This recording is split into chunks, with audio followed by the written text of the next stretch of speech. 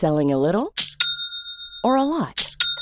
Shopify helps you do your thing however you cha-ching. Shopify is the global commerce platform that helps you sell at every stage of your business. From the launch your online shop stage to the first real-life store stage, all the way to the did we just hit a million orders stage. Shopify is there to help you grow. Shopify helps you turn browsers into buyers with the internet's best converting checkout. 36% better on average compared to other leading commerce platforms. Because businesses that grow, grow with Shopify. Get a $1 per month trial period at shopify.com/work. Shopify.com/work. Burrow is a furniture company known for timeless design and thoughtful construction, and free shipping, and that extends to their outdoor collection. Their outdoor furniture is built to withstand the elements, featuring rust-proof stainless steel hardware, weather-ready teak, and quick-dry foam cushions. For Memorial Day, get 15% off your Burrow purchase at burrow.com/ACAST and up to 25% off outdoor. That's up to 25% off outdoor furniture at burrow.com/ACAST. Men dette er et veldig rolig nabolag. Ja, det sjelden det skjer noe så særlig her. Det et rolig nabolag. Det Turi og Jan Erik som bor i det rolige byggefeltet. Rekkevik, nede ved sjøen utenfor Larvik. Rolig var det også i aprilnatt i 2002. Ekteparet hadde lagt seg en søndagskveld. Som de fleste andre i eneboligene her, skulle de på jobb neste dag. Men det noe helt annet enn hver dag, som foregår i en av de små røde sjøbodene nede ved vattnet. Plutselig singler de i glas. En mann løper rett gjennom ei verandadør på en av sjøbodene. Glaset i døra kutter han opp i ansiktet. Han løper videre barbeint, opp til en nabo og banker på. Ingen åpner. Han finner noen sko i garasjen og fortsetter til neste hus, hvor Turi og Jan Erik bor. Vi våkner at det ringer veldig intenst på dørklokka, og så hadde vi jo hund, så han varslet jo også veldig, bjeffa veldig. Så vi løper ut, men så står det en ung gutt på utsida, men han jo, for han blodet og fæl, og veldig, veldig redd. Så vi tar han inn da, og så sier han også det at dere må hjelpe meg, jeg må komme inn, de etter meg, de helt gærne, de slår meg med kjetting.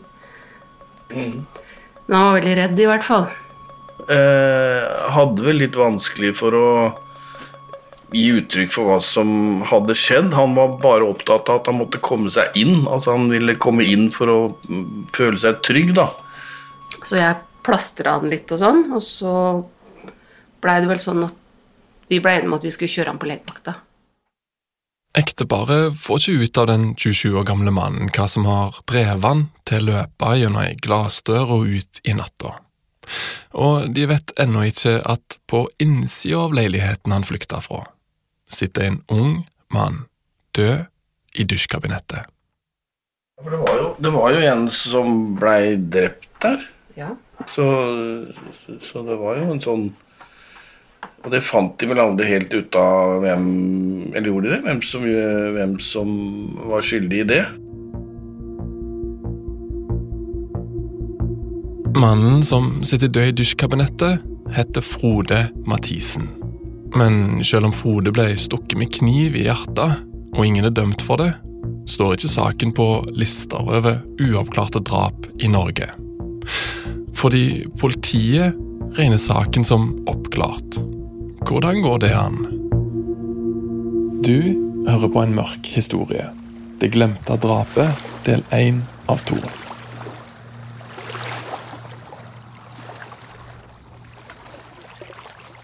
Det glemte drapet i Rekkevik er et lukket rom-mysterium. En sak hvor alt peker på at drapsmannen har vært i det samme lille huset som den drepte. Men i stedet for en Agatha Christie-roman hvor morderen skal finnes blant et helt galleri av personer, mener politiet at det kun var en person til stede. Mannen, som løp gjennom glassdøra, og ringte på hos Turi og Jan Erik midt på natta. Den eneste andre muligheten at en gjerningsmann, som fortsatt ukjent nesten 2 tiår senere, har sneket seg inn og drept Frode i dusjen. Det derfor familien til den drepte bistandsadvokat Frode Samuelsen mener denne saken egentlig handler om én ting. Ja, så den handler jo om bevis. Drapet på Frode Mathisen gikk første gang for Larvik tingrett den 8. november 2002. Her var hovedtiltalte den samme mannen som løp gjennom glassruta. Siden han ikke er dømt for drapet, og ikke vil uttale seg til denne historien, bruker vi ikke navnet hans. Vi kaller han i stedet for Jon. Jon var ikke bare tiltalt for drap, men også for å ha utøvd vold mot Frode, og har vært i besittelse av narkotika. Som anklagepunkter virker det kanskje fælt. Men det er ingenting mot det som vitner i retten kunne fortelle at Frode ble utsatt for før han ble drept. Ja, dette er jo ren tortur. Frode var ikke bare fanget i sjøboda den natta han døde. Han hadde hun blitt fanget i et edderkoppnett. Den underverden vi sjelden får høre om. Hvor det finnes en indre justis med helt andre lover enn de som domstolene dømmer etter. Hvor en og samme person kan opptre som påtalemakt, dommer og bøddel. Rettsboka fra Larvik tingrett beskriver de horrible detaljene de siste 2 dagene i Frode sitt liv. Hvordan problemene oppstår når en pose med dop har forsvunnet. Den forteller hvordan den mistenkte Jon deltok i mishandlingen av Frode. Om hvordan de 2 var venner som hadde kjent hverandre i årevis. Men rettsboka forteller ikke hvordan Frode havna i denne underverden. Og heller ikke hvordan det uoppklarte og glemte drapet stadig kaster skygger. Så det er enten ja eller nei, frifunnet eller ikke. Og så går han da ut som fri mann, og vi er jo da dømt til en helt annen type liv enn det vi hadde før det her skjedde. Når noen dør på en så brutal måte som Frode Mathisen, rammer konsekvensene langt utover den drepte. Som for eksempel foreldrene til Frode. Altså, er du alene hjemme nå, eller har du din mann der også? Nei, mannen min har ikke kommet hjem, men han tar seg en blund. Han tar seg en blund, ja. Ja. Han hører, ja. Når han hører det, ja. Han hører det, det er bra. God dag, sier han. God dag, du må hilse så mye. Ja. Vil du snakke med han? Jeg trenger ikke forstørre han hvis han skal ta seg en blund, altså. Jo, han kan det. Ok, ja. Ja. Hallo, ja, Erik Mathisen her. Hei Erik, det er Lars Christian. Hallo. Ja. Anne Grete har blitt rammet av slag, men jobber nå for å komme seg opp av rullestolen. Mannen hennes, Erik, er fortsatt i jobb, og på mange måter den som holder familien sammen. Hvordan er det med dere om dagen? Jo, det er jo for så vidt greit nok, men det kona hun sliter vel mye mer enn noen andre av oss egentlig. Ja, Rune også kanskje, men jeg har liksom, skal jeg si, i forhold til hele saken så har jeg har gjort meg opp en mening, og den har jeg funnet ut at den, frem til nå så har jeg måttet leve med den. Problemet er at den historien som Erik har bestemt seg for å leve med, fortsatt bare er en historie. Uten dom har saken ingen offisiell avslutning. Den eneste som stadig er i live og som vet hva som skjedde i sjøboden, er mannen vi kaller Jon. Ifølge dommen fra tingretten tilsto Jon å ha deltatt i mishandling av Frode sammen med 2 andre fra miljøet. En torpedo og en mann vi kaller Kenneth. Vi skal vende tilbake til hvordan alt startet i neste episode. For å være med nå er det eneste du behøver å vite at Frode er mistenkt for å ha stjålet en pose dop på en fest. Den natta han dør har Kenneth, torpedoen og Jon forsøkt å få han til å innrømme tjuveriet med å avhøre og torturere han i mange timer. Foreløpig har de gitt opp, og Kenneth og Torpedoen har kjørt til en annen fest med 2 jenter. Jon nå alene med Frode. Derfor har vi kun hans versjon av det som skjedde i sjøboda. Ifølge Jon roer stemningen seg. De drikker pils og hører på musikk. Så sier Frode at han vil ta en dusj. Etter noen timer kommer bilen med Torpedoen, Kenneth og de 2 jentene tilbake til festen. De finner Jon sovende på sofaen med dyna over seg. Og Frode Mathisen fant de ikke. Og spurte han da hvor Frode? Og presis hvilke ord Jon bruker her, vitnene litt uenige om. Men ifølge alle 4 vitnene som kom inn døra, Torpedoen, Kenneth og de 2 jentene, forteller Jon at Frode død. Og så begynte de da å lete etter Frode. Så fant de altså da Frode Mathisen død inne i dusjkabinettet. Om disse 2 andre da begynte å bli selvfølgelig redde for sin egen skjebne ut ifra den mishandlingen de hadde utsatt Frode for. Torpedoen og Kenneth vender nå aggresjonen mot Jon. Etter det han forklarte selv, så ble han mishandlet, og han ble da redd for sitt eget liv. Og han ble vel også fysisk da mishandlet, og ble svært redd. Så han prøvde da å komme seg ut terrassedøren, men den var låst, så da tok han bare rennafart, og så løp han gjennom ruten. Altså knuste ruten og kom seg ut den veien, og løp da av gårde til nabohus, hvor han ringte på og fikk hjelp. Jon har sprengt seg ut av det lukket rommet. Og det kun han som kan fortelle presis hva som skjedde på innsida. Det gjør han også, for eksempel i Larvik tingrett, hvor han i første omgang dømmes for drapet. 1 år senere frikjennes han i lagmannsretten. Dette kommer vi tilbake til i neste episode. Hva gutt var Frode når han vokste opp? Ja, skal jeg si, han var den nysgjerrige typen. Fra han var født til han ble borte. Fant seg fort til rette blant alle mulige mennesker, men spesielt i eldre dager, hvis en kan kalle det det, så hadde han veldig lett for å ty til jenter. Ok. Ja. Hva betyr det? Ja, altså han var populær hos alle jenter. Han var jo en raser til å danse, og hadde jo vært da med i NM i breakdance for eksempel, der hadde han jo vært med.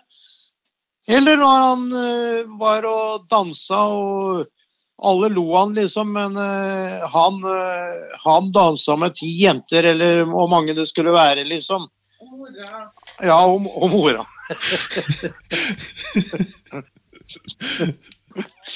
Ja da. Nei, så vi har heldigvis flere gode minner enn vi har dårlige minner.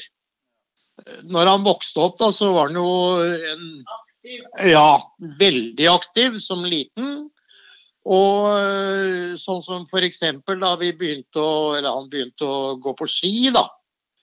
Skulle gå da være med i løp, men det var en sånn propell, vet du, som du skrudde den opp, og så gikk en som søren, og så sier jeg liksom gått en stund, og så stoppet han.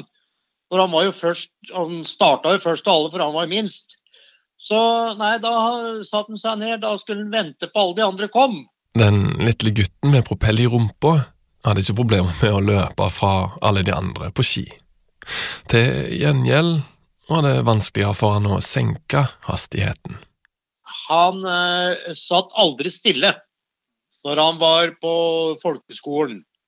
Og det var han skulle liksom, skulle kjekke seg. Han også en par andre. Og det gjorde at læreren hadde sin fulle hyre med å styre de her 3 da.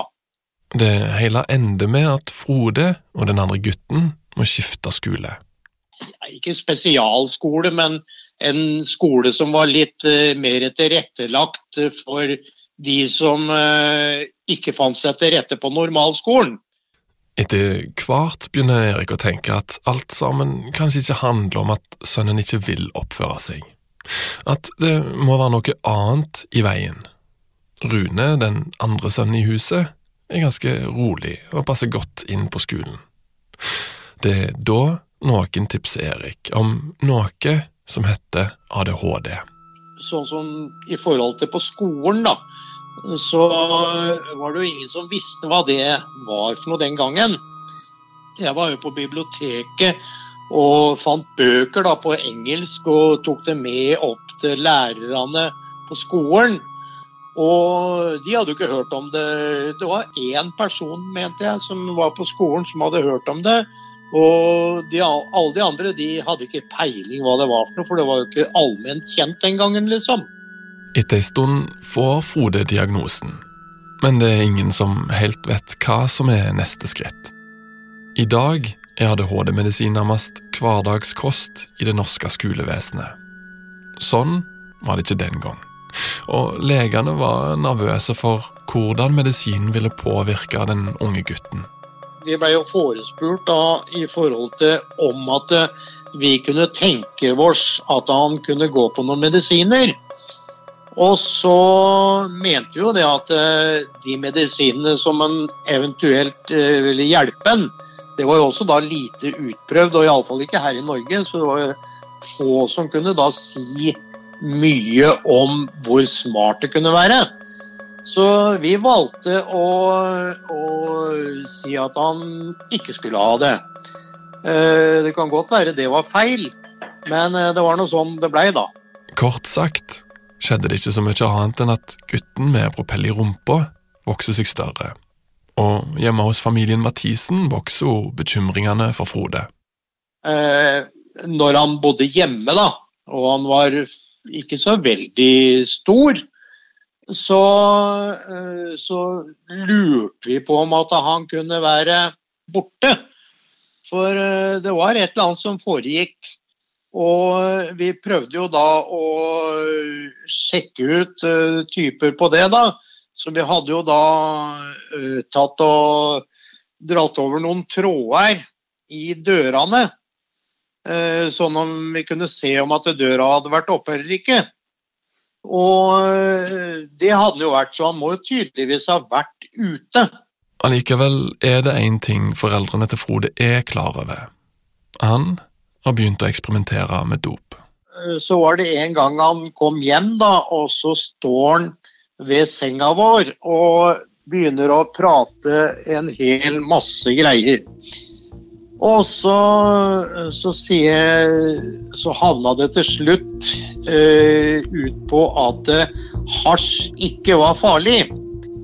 Og det en sånn scene der som jeg ser liksom stadig vekk for meg, at han står og hopper opp og ned og opp og ned. At hasj ikke farlig, det må vi liksom, han sier ikke det da, men i fortellingen til vårs da, så må vi skjønne det at det ikke farlig. Og da har vi tenkt igjennom der i mange, mange år hvor skadelig det har vært for han, det han har drevet med. Så, og det en sånn ting som det ser jeg for meg stadig vekk. Fikk du noen gang vite hva han gjorde ut om natta? Nei, jeg gjorde ikke det. Vi vet heller ikke hva Frode holdt på med ute på natta. Men vi vet at han var begynt å gå ned den veien som senere førte inn i et miljø, hvor en mistanke om tyveri av noen piller kan ende opp med drap i en sjøbod. Jeg prøvde jo lenge å nøste opp i dette her, fordi at Frode var jo min venn. Det her Trond Einar Frednes. Jeg kom jo fra Thailand og var fengslet. Jeg ble fengslet når jeg kom til landet. Så jeg fikk jo bare høre om dette her på telefon når jeg ringte ut at han død. Han medforfatter av boka Bad Boy, som handler om hans eget liv som kriminell. Boka et selvoppgjør, hvor Trond Einar reflekterer over prisen av valget han har tatt. Et forsøk på å hjelpe unge og foreldrene deres når de, sånn som Frode gjorde, tar de første skrittene inn i et lukket miljø. Det dette han jobber med til daglig. Men denne historien jo personlig. Jeg tror ikke jeg med på å finne noen flere svar, men jeg kan I hvert fall belyse hva slags person Frode var. Og han Frode var en god venn, som var både kjærlig, utadvendt og helt umulig og morsom. Så jeg må jo si sånn her at Frode fortjente aldri dette her. Og det vel kanskje det som grunnlaget for at jeg sitter og prater med deg, at noen må ta Frodes stemme. Hva slags fyr var Frode? Han var jo en litt sånn utadvendt type, litt morsom mann. Hadde alltid et smil på lur, og ja, han var jo egentlig mer eller mindre bare morsom da, ikke sant? En sånn kameratslig, snill type.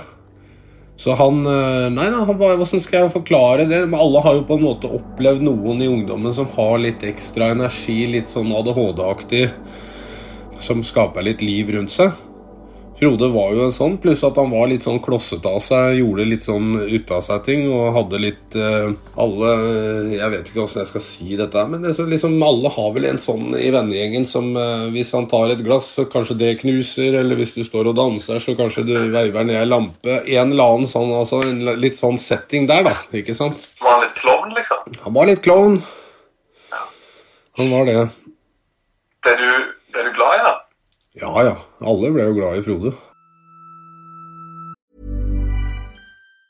If you thought the only way to get a more defined jawline with natural-looking results was through surgery, think again. Juvederm Volux XC is a non-surgical injectable gel filler that improves moderate to severe loss of jawline definition and can help you achieve natural-looking results with little downtime. Even better, this improved definition lasts up to 1 year with optimal treatment. No maintenance required. Improve jawline definition for a smooth, sculpted look with Juvederm Volux XC. For important safety information and to find a licensed specialist, visit Juvederm.com. That's JUVEDERM.com. Not for people with severe allergic reactions, allergies to lidocaine, or the proteins used in Juvederm. Common side effects include injection site redness, swelling, pain, tenderness, firmness, lumps, bumps, bruising, discoloration, or itching. There's a risk of unintentional injection into a blood vessel, which can cause vision abnormalities, blindness, stroke, temporary scabs, or scarring. Talk to a licensed specialist to find out if it's right for you. Imagine the softest sheets you've ever felt. Now imagine them getting even softer over time. That's what you'll feel with Boll & Branch's organic cotton sheets. In a recent customer survey, 96% replied that Boll & Branch sheets get softer with every wash. Start getting your best night's sleep in these sheets that get softer and softer for years to come. Try their sheets with a 30-night guarantee. Plus, get 15% off your first order at BollandBranch.com. Code BUTTERY. Exclusions apply. See site for details. How would you like to look 5 years younger? In a clinical study, people that had volume added with Juvederm Voluma XC in the cheeks perceived themselves as looking 5 years younger at 6 months after treatment. Look younger, feel like you. Add volume for lift and contour in the cheeks with Juvederm Voluma XC. Reverse signs of aging by adding volume to smooth laugh lines with Juvederm Volure XC. For important safety information and to find a licensed specialist, visit Juvederm.com. That's JUVEDERM.com. Not for people with severe allergic reactions, allergies to lidocaine, or the proteins used in Juvederm. Common side effects include injection site redness, swelling, pain, tenderness, firmness, lumps, bumps, bruising, discoloration, or itching. There's a risk of unintentional injection into a blood vessel, which can cause vision abnormalities, blindness, stroke, temporary scabs, or scarring. Talk to a licensed specialist to find out if it's right for you. Hiring for your small business? If you're not looking for professionals on LinkedIn, you're looking in the wrong place. That's like looking for your car keys in a fish tank. LinkedIn helps you hire professionals you can't find anywhere else, even those who aren't actively searching for a new job but might be open to the perfect role. In a given month, over 70% of LinkedIn users don't even visit other leading job sites. So start looking in the right place. With LinkedIn, you can hire professionals like a professional. Post your free job on linkedin.com/people today. På overflaten minner drapet på Frode om et internt oppgjør i en lukket kriminell verden, hvor de som deltar må akseptere en viss risiko. Selv om drap ikke hverdagskost, må en forvente å brenne seg når en leker med ilden. Problemet bare at, ifølge Trond Einar, så var Frode egentlig ikke en del av den verden som tok livet hans. Nå kan jeg ikke sammenligne Frode og meg, vi er to helt forskjellige personer. Jeg valgte jo kriminalitet, ikke sant? Frode valgte festen. På den tiden der så var det ganske nærstående, da. Veldig mye av det. Fordi at man får jo kontakt, de som driver og fester mye. Og spesielt på den, nå kan man jo kjøpe droger overalt uten å være en spesielt kriminell type, uten å liksom komme bort til spesielt kriminelle mennesker. Men den tida der, det ble veldig nært til de som kunne skaffe de som var ordentlig kriminelle, til de som bare tok festen. Så av og til på fester og sånn, så ble det jo veldig sånn blandet drops. Ifølge Trond Einar var det altså ikke et bevisst valg for Frodes side, som førte han inn i det kriminelle miljøet. Jeg tror aldri Frode trådde over noen grenser med vilje. Jeg tror nok Frode var en utadvendt, eller jeg vet jo at Frode var en utadvendt morsom type, som søkte litt fart og spenning, og hadde det moro i fellesskap med andre ungdommer. Og jeg tror ikke Frode var så veldig forskjellig fra folk flest, men at han hadde nok en sånn liten sånn samfunnsopposisjon i kroppen, spesielt i måten når man vokser opp og kanskje ikke får ting helt til, som å få jobb, og at man blir automatisk den som litt utenfor, og kanskje også på grunn av at man litt hyperaktiv og sånne ting. Så jeg tror nok Frode falt litt utenfor etter hvert. Men ikke sånn at det ikke hadde vært mulig å ta igjen på noen måte. Han gikk jo inn i et miljø som var veldig sånn festbefengt, da, ikke sant? Altså det jo en ting som henger ved, da, som dessverre skjedde med Frode, og som det gjorde med mange av oss andre, at vi fikk også smaken på narkotika. Som Trond Einar forteller, var det en god del som festet og eksperimenterte med dop i miljøet han og Frode hang i på 90-tallet. De fleste la etter hvert livet bak seg og fikk jobb, familie og Weber-grill. Så hva gikk galt for Frode? Etter hvert så gikk det jo ikke så bra med Frode. Altså fra å være en utsøvende type som festet mye, ble på en måte en type som ikke hadde så mye penger, ikke spiste så mye, ble litt tynnere, fikk en litt sånn mørkere del av livet, da. Alvoret begynte å komme fram, så der på en måte vanlige folk begynner å snu og ta seg sammen og sånne ting, så hadde nok han dykket litt. Etter den søte kløe kommer ofte den sure svie, og han hadde vel også begynt å kjenne litt på det livet, at det hadde et alvor nå, da, i stedet for bare rus og moro. Så han sklei vel sakte, men sikkert inn i noe som var litt mørkere, med litt mørkere mennesker, folk som, ja.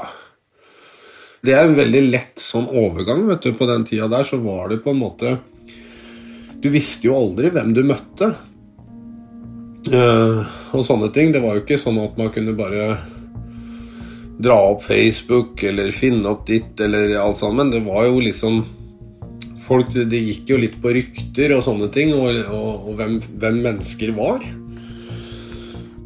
Man satt jo der med Nokia-telefonen sin og ikke sant, ringte hverandre og skrev meldinger i god tro om at kanskje den man møter et godt menneske, eller omvendt, da, ikke sant? At man skulle på en måte på en fest og ikke bli involvert i noe. Ja. I neste avsnitt går vi dypere inn i den mørkere delen av festmiljøet som Frode begynte å gli inn i. Den verden som den ellers så glad og åpne sønnen ikke lenger fortalte om til familien. Når det kom såpass lenge at han hadde vært såpass mye borti dopet, da, så da var det mer og mer sånn at han ikke fortalte så mye. Men når han var yngre, da fortalte han jo om liksom, hvis han hadde vært ute med en dame, eller hva det kunne være, så kunne han fortelle oss hva som hadde foregått, og så videre, sånn. Han var veldig åpen når han var yngre, men lokte seg vel egentlig mer og mer inn, liksom, når han ble eldre, og snakket vi liksom fra 25 og oppover, liksom. Men uansett hvor mye avstand Frode sine hemmeligheter skapte, holdt familien sammen. Og helt til siste slutt forsøkte de å holde fast i sønnen og skape grensen han selv ikke fikk til. Apropos vonde minner, husker du natta når det skjedde? Nei, ikke natta når det skjedde, for vi var jo ikke, altså, du kan jo si det sånn, før det her skjedde da, jeg har jobbet skift i mange år, og det gjorde jeg fram til da, og litt lenger også, bare rett ned i gata her. Og så var det da den lørdagen før det her skjedde da, så altså, han og jeg, vi hadde skal vi si, vi ble enige om at jeg skulle slutte å røyke, fordi at ungene sa bestandig at pappa, den sneipen, den henger i kjeften på deg bestandig. Og så hadde jeg liksom en måte å takle det på, for jeg sier at det er jeg enig i at det gjør seg, men det er ikke bestandig det er fyr på den. Og det var jo ikke heller da, for det var sånn rulling, så den slokna litt, og da hadde jeg den i kjeften, men ikke fyret han opp igjen.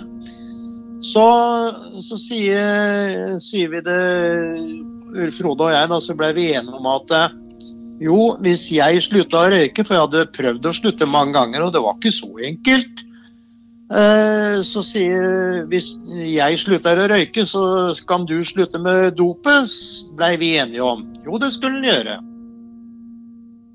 I neste episode skal vi inn i natta, og den røde sjøboda hvor Frode ble drept.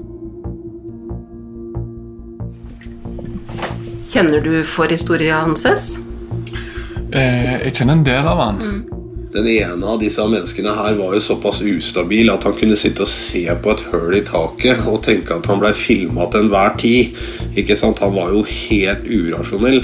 Der var det en annen person som ble frastjålet et parti med piller. Og det var jo også det på den tida, et veldig lokket miljø.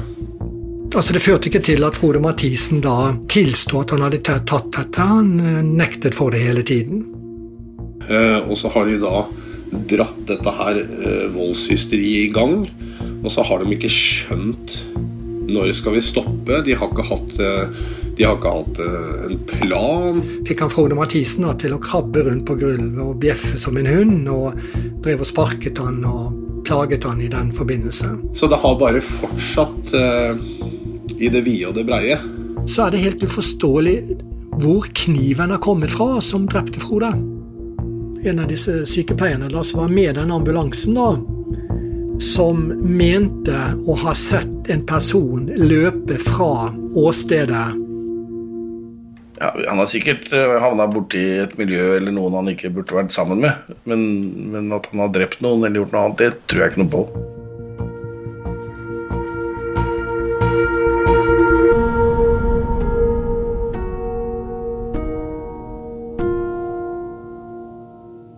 Du har hørt på en mørk historie.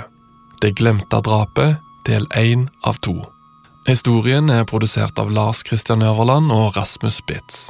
Lydmix er ved Gustav Sondén.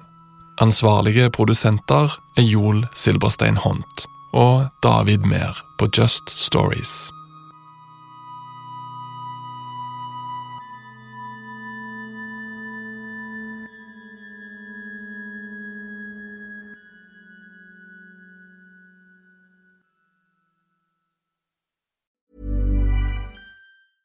Cool fact, a crocodile can't stick out its tongue. Also, you can get health insurance for a month or just under a year in some states. United Healthcare short-term insurance plans, underwritten by Golden Rule Insurance Company, offer flexible, budget-friendly coverage for you. Learn more at uh1.com. Hey, it's Danny Pellegrino from Everything Iconic. Ready to upgrade your style game without blowing your budget? Check out Quince. They've got all the good stuff, shirts and polos, activewear, and fine leather goods, all at 50 to 80% less than other high-end brands. And the best part? They're all about safe, ethical, and responsible manufacturing. Get that luxury vibe without the luxury price tag. Hit up quince.com/upgrade for free shipping and 365-day returns on your next order. That's quince.com/upgrade. Planning for your next trip? Elevate your travel style with Quince. Quince has all the jet-setting essentials you'll want for your next getaway, like European linen, premium luggage options, buttery soft Italian leather bags, and so much more. And is all priced at 50 to 80% less than similar brands. Plus, Quince only works with factories that use safe and ethical manufacturing practices. Pack your bags with high-quality essentials you'll be wearing for vacations to come with Quince. Go to quince.com/pack for free shipping and 365-day returns.